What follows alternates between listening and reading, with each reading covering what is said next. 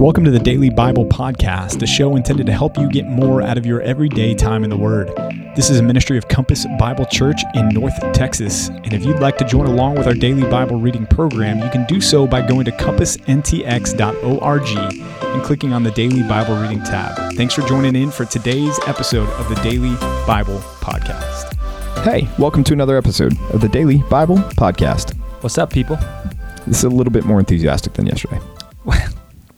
Why are you judging my greetings? Because your greetings have been so like Fat Albert, hey, and like you. I changed it up, man. I got to be unpredictable in some measure. Otherwise, it just becomes like, oh yeah. See, here's what people do. If you have the same thing the same way all the time, people end up. And here's what I do. So I guess others do it too. They will skip the first X amount of seconds in a podcast just to get to the content, unless there's a potential that something's different. So when Mueller comes on, you hit advanced 30 seconds. I forget what the number is, but yeah, somewhere thereabouts. Yeah, my phone's in the other room. Yeah. But yeah, I do. Okay, fair enough. So well, there you go. It is. You're trying to hold on, trying to make keep sure their nobody. Attention. Yeah, there's something good about familiarity, but then I guess familiarity can become white static noise. Yeah. It's National Cheeseburger Day. Hey, and it's Monday. Yeah, and it's National Cheeseburger Day. Are you going to go get a cheeseburger? You know, I got some pretty high standards for a good. You know, actually, I did try this place called what's it called? It's off of Preston. It's there's a lot of places off of Preston. It's off of Preston, next to the Kroger. It's a burger. Mooyah. Mooyah. Mooyah burger. That's a good burger. It is a good burger. I mean, it's an expensive burger, but it's a good burger. They also have very good milkshakes. I have not tried the milkshakes, but the burger was quite good. Okay. I'm still a big fan of In-N-Out. I feel like it's your biggest bang for your buck. And maybe that's my California, but I'm okay with that. I really love In-N-Out. No, I like In-N-Out, but In-N-Out is a unique thing. Like, I'm good at comparing McDonald's, Burger King, Wendy's. Like, I think those three are in a category that match themselves. Yeah. But when somebody's like, well, In-N-Out's better than Whataburger, I'm like, what? They're different burgers. They're trying to do different things. Like, In-N-Out is very specialized on what they do. It's like one thing. It's a matter of state pride. Yeah. Texas is proud of their Whataburger. And that's fair. Although I don't find many Texans bowing up about Whataburger. I find a lot of Californians bowing up about In-N-Out. It's like there's an insecurity that they're like here and they have to be like, yeah, but In-N-Out's better. It's like, okay, fine. I don't know. It's insecurity more than it is an awareness. Like, hey, when you got the best, it's what C.S. Lewis calls that circuit of praise. Like praise isn't complete until it's expressed. And so when you really care about something, you have to express it. And that's what Californians do with their In-N-Out. They have to let people know it's really good. Better than what they've tried before. Yeah, but I'm not going to be like, dude, my Corolla gets better gas mileage than a dump truck. That's different. Like, they're different categories. No, but okay, you missed my point. And it's again, C.S. Lewis, the praise is not complete until it's expressed. And I think that's the way God designs us. When we really love something, we have to let other people know, like, this is so good. It's better than what you're enjoying. This is better than that. No, see, that's contempt. That's not praise anymore. That's not contempt. We do the same thing with Jesus. We go to other people like, so hey, In-N-Out is Jesus. No, I say we do the same thing with Jesus. We tell people, hey, your religion's wrong. You think yours is good? This is way better. This is the way the truth. So In-N-Out is worthy of worship. Yes. Hey, let's get to That's Ecclesiastes. Exactly what I'm Ecclesiastes saying. 4-6. I'll get there after I go worship my burger. I'll be right back. All right, sounds good. No.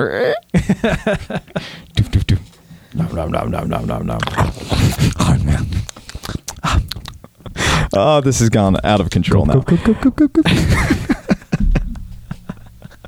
Ecclesiastes 4.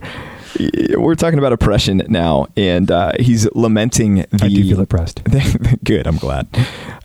He's lamenting those that are oppressed, and there's no one to come to their aid. And he makes a bold statement there. He says those who are dead and already dead, they're more fortunate than the living who are still alive and having to suffer under oppression there. Again, the vanity, and then he goes back to this idea of toil and work in verse 4, and it's the man's envy of his neighbor and vanity and striving after the wind. He's going right after the heart of materialism and the culture that he lived in there, and certainly this applies to our culture too. So many people work so hard to be better than the Joneses, and he's going, why? What's the point? It's vanity. But then the fool, verse 5, on the other hand, the one who doesn't work, he's the one who folds his hand. Well, he destroys himself. And that's vanity too. That's what it means there when he folds his hand and he eats his own flesh. He's lazy, and his laziness leads to his own destruction. Better is a handful of quietness, contentment, verse 6, than 2 hands full of striving after a wind. Vanity under the sun. Eyes are never satisfied with riches, the one that always wants more and more and more and more. It's a danger that we have to avoid. It's a danger that's easy to fall prey to in our culture. One of the themes that continued to recur to me as I read through Ecclesiastes is the concept of sanctified indifference, that there is a good and righteous kind of indifference to the way that other families live and do their thing. So many of my neighbors have Teslas, and some have some really nice cars, and I think, man, well, we just got I got a Honda Civic and a Honda Odyssey. Not bad cars by any stretch, but they're not the nice cars. If I were falling into the trap that Ecclesiastes warns against, I might look at them and say, well, I should have a Tesla. Well, they got one. Why don't I have one? Right. Or they've got these other things, and why don't I have that thing? Maybe I need to step up my game and go take out a big loan and do this or that. And I think Ecclesiastes warns us against that because there's no end to that. Right. Once you start that game, there's no end, and everybody loses. Rather, the righteous and wise man and woman have a sanctified indifference of, hey, that's really great for you guys. I'm glad to hear that you're doing that. Hopefully you're successful in those ventures and to be happy with what you got. Right. And that's it. We've got to guard against the flip side too as Christians and judge those that have those things and say, well, clearly, they're materialistic because they have. Right. And that's what Solomon's saying. Look, if God's given you the gifts, great. Enjoy them. Right. Enjoy them. Don't make them the ultimate thing though. Right. God's the ultimate thing. Verses 13 through 16 can be a little bit confusing here, but basically he's talking about the fleeting nature even of political clout. Here he's saying, look, there was an old king who once gained power, and he had friends, and he had influence, and he was listening to his advisors, but then he stopped listening to his advisors, and then he lost that power and that influence, and now there's a young lad who is poor, but he's ascending, and he's the one that's on the rise now, and so he's just talking even there about even position, clout, power is not going to satisfy us because it will fleet as well. Pop quiz. When you preached this at the old church, what was your point on this passage? Oh man, I have no idea. No idea? I You don't remember your points? I could not remember. That's amazing. I remember all my points from all my sermons. No, you don't. I do not. I'm just kidding. I do not. I wish I knew. I could pull it up, but I have no idea. That's funny. Chapter 5 then. I love the beginning of chapter 5. I think it's a helpful application for us that we need to be careful when we come to worship. We need to be careful as we approach God's house. And here he's talking about making vows. That's not something that we do so much anymore. When we would go, I always think of Jephthah's tragic vow, right? When he said, if God, if you deliver me in this regard, I will sacrifice to you the first thing that walks out of my house when I get home. And I think he's thinking that this is going to be Fido. Right. Annie comes out and you're like, Annie, what did you do? Right. It's his daughter. And that's Solomon saying, don't vow and then not pay. You need to pay what you vow. Pay up to the Lord. You promise God something. And I think there's still some application for this. We need to be careful not to be flippant with saying, God, if you do this for me, then I will do this for you. Or mechanical or formulaic. God's not a slot machine. He's not an AI. Right. Cosmic vending machine. Yeah, right. Exactly. Yeah. But we need to be careful and even going with a posture of humility to listen rather than to multiply words. And that's an important thing as well as we worship him and go before him. I see Matt Redman's song in here. Do you see that? You're God in heaven and I'm here on earth. Therefore, I'll let my words be few. You see that in verse 2? Yep. And every time I read it, I think that's Matt Redman right there. Yep. Yeah, when he goes on and Jesus, I am so in love. Yeah, that's the one. Yeah, and then he goes on and comes back to this idea of the vanity of wealth and in its fleeting nature, and that we can never be satisfied. I mean, look at verse 10. He who loves money will not be satisfied with money. This is one of the richest men that have ever walked the face of the planet, telling us, if you think you're going to be satisfied with money, you're not going to be satisfied with money. Right. It won't do it. Look at verse 11. When goods increase, they increase who eat them. There's the principle. There's the problem. You have a lot of money, great. You just want more expensive things. Your desires go up. Your wealth increases. What you want increases. And so it's never enough, right? You always want more. The Greatest Showman, right? That song, Never Enough. Never. Exactly. That Solomon was singing that. Oh, wow. I didn't know that. Instead, what do we want? We want verse 12. Sweet is the sleep of a laborer, whether he eats a little or much. We want that satisfaction with the day's work that we've put in. And we can go to bed and we can rest knowing that we've put in the hard work and we're content with what we have, instead of the full stomach of the rich that doesn't let them sleep. It's funny because Scripture's perspective on wealth and money is so different than Americans' perspectives, right? Yeah. Paul says in 1 Timothy 6 that if you have food and clothing, with these we should be content. Food and clothing, Pastor PJ. I mean, I'd be happy with food, clothing, internet, a good iPhone, a nice pair of pants that are, I guess that's clothing. And I feel like my needs list and Scripture's needs lists are probably different. Yeah. And that means that I need to change that. I need to see that differently. Yeah. Yeah. He talks about our stewardship in the rest of chapter 5 there on verse 13 and following, where he's even talking about the grievous evil of a father who made a bad business venture trying to get more, and then he had nothing to give his children. And he's saying this is a bad thing. This is a sorrowful thing. This is a vain thing. It's a hurtful thing. But then again, in the end of chapter 5, we get another glimpse of this idea that there is something that we can find good in, and that is to enjoy the things that God has given us while we have the few days of our life that God has given us to enjoy. And as we do that, we can do that with the mindset of it's not the ultimate thing, but it is a good thing, and he's given it to us to be enjoyed. And in fact, when we do that, look at verse 20. For he will not much remember the days of his life, because God keeps him occupied with joy in his heart. When we have contentment with what God has given to us, and when we enjoy the things that God has given to us, not as the ultimate thing, but as a good thing, our lives pass without concern over our days, because God's keeping us content in the joy of our hearts. I think an important phrase there in verse 19 is that sense of power to enjoy them. It's exactly what you're getting at, the idea of being content. I think it takes such a deliberate intentionality and such a work of God in our hearts that, that's what he says. It's the power to enjoy them. God has to enable us, kind of unlocking that place in our minds and heart where we can actually do that. Chapter 6, I know we're going to get there, but there is the corresponding opposite, where God gives people possessions and honor and wealth and all the above, and yet doesn't give them the power to enjoy them. Instead, a stranger enjoys them. This is the vanity and grievous evil that he warns against. So don't underestimate the power of that thought there. That's huge. If you can learn to be content with what you got, man, that's grace, and that's a good thing. Yeah. Yeah. In fact, in chapter 6 there, verse 3, if a man fathers 100 children and lives many years, the days of his years are many, but his soul is not satisfied with them, and he has no burial, I say that a stillborn child is better off than he. It's graphic. It is horribly graphic, and yet poignant. God's good gifts, I just made a note here, God's good gifts are meant to be enjoyed, but not to satisfy us. If we're looking at them to satisfy us, to be the ultimate, they're not going to do it. They're not going to do it. All the toil of man is for his mouth, and yet his appetite is not satisfied. Verse 7 again. As goods increase, so do those who want more. Verse 9, such a good one and helpful to teach our kids. Better is the sight of the eyes than the wandering of the appetite. This also is vanity and a striving after the wind.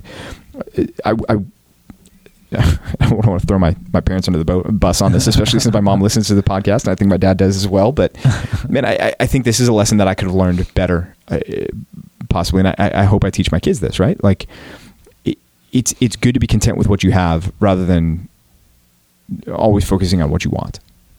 And that's something that is a good principle for us to hold on to and to communicate to our families. So how does someone balance that with being in a godly sense ambitious? And again, granted, the wisdom literature is not trying to offer nuance or qualifications, but let's balance that, because that's true in its own right. But there's also a corresponding truth that if you're happy as there's so many different ways to say this. If you're happy in your own filth and your slop, and you're like, well, this is, I'm good. I'm content. Right. Pastor PJ, don't tell me to clean my room. Right. Annie might say, or Josh might say, right. How do you respond to that? Well, I think that the ideology he's combating here is idolatry. He's combating covetousness. He's combating that thing that says, I want this, and if I get this, then I'll be happy. Instead of going, well, if you look at what you have, don't you have enough with what you have? Is that thing really going to make you happy? What if someone wants something and they're not deluding themselves and saying it's going to make me happy, but I just really want that thing? Is there any sense in which that it can still be covetousness without having the idolatry in place? In other words, seems like I'm kind of getting toward materialism. Yeah. I just want more stuff. I think that would be really cool to have the new, AirPod 12 Max Pro Ultra, plus signs. Right. But I think that is idolatry. I think we're idolizing that thing by saying why do I want that? Well, I want that because I think it's going to make me happier than I am now. We're seeking satisfaction and fulfillment in something other than God. And that doesn't mean that we can never buy those things or have those things. I think there's a time for that, and that's appropriate. And you can have something that's nice and new and not be idolatrous. But I think if there's a dissatisfaction that grinds against your heart, wherein there's a discontentment with the things that you do have, and you think, well, I need that in order to be happy, then I think we've crossed a line.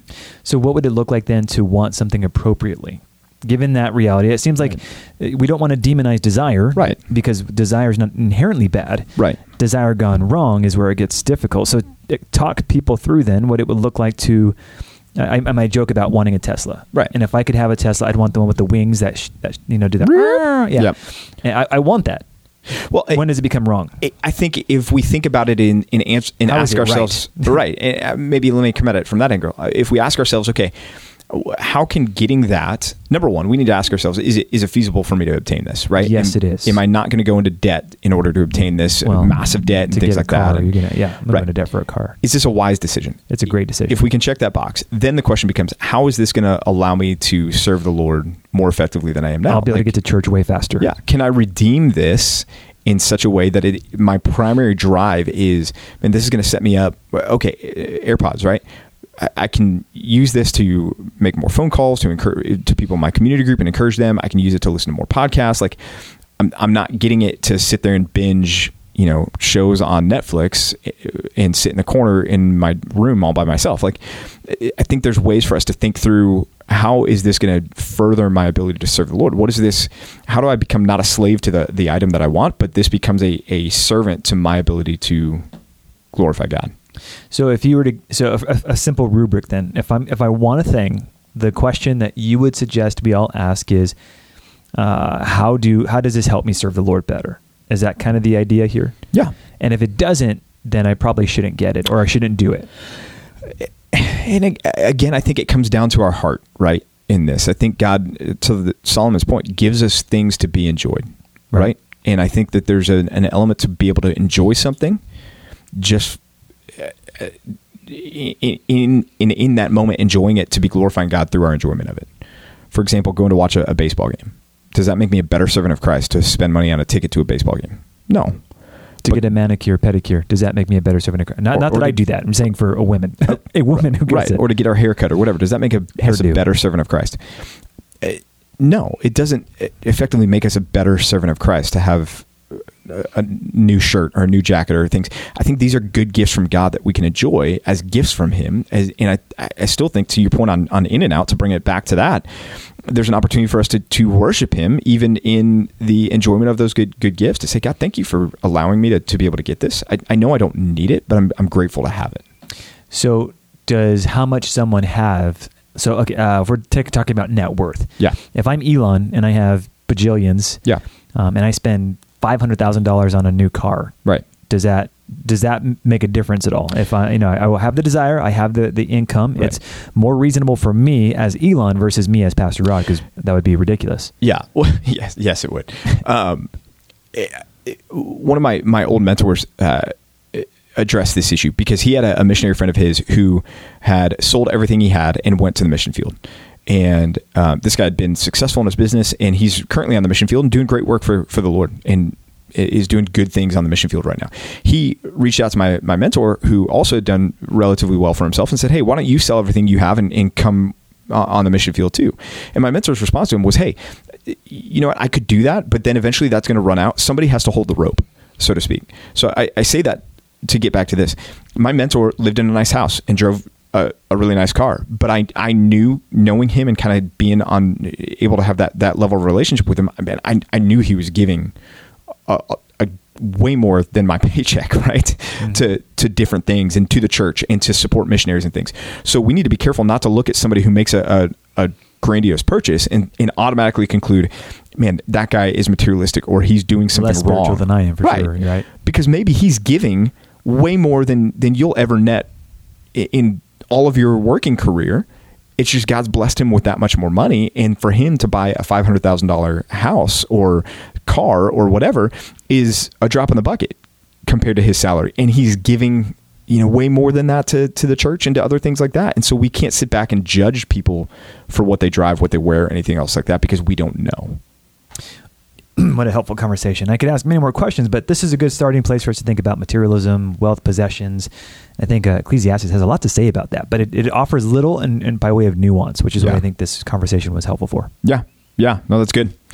That's good. Well, 2 Corinthians chapter 10, let me just zoom in on verse 5. I think verse 5 is helpful. We destroy arguments and every lofty opinion raised against the knowledge of God and take every thought captive to obey Christ, being ready to punish every disobedience when your obedience is complete. When your disobedience is complete. A lot of times we hear that, take every thought captive, and we personalize that. We're like, okay, that's my job. I need to take every thought captive. But contextually, he's talking about the arguments and lofty opinions raised against the knowledge of God. So these are thoughts that people are introducing that are causing us to doubt or question the gospel, or question the goodness of God, or question the existence of God.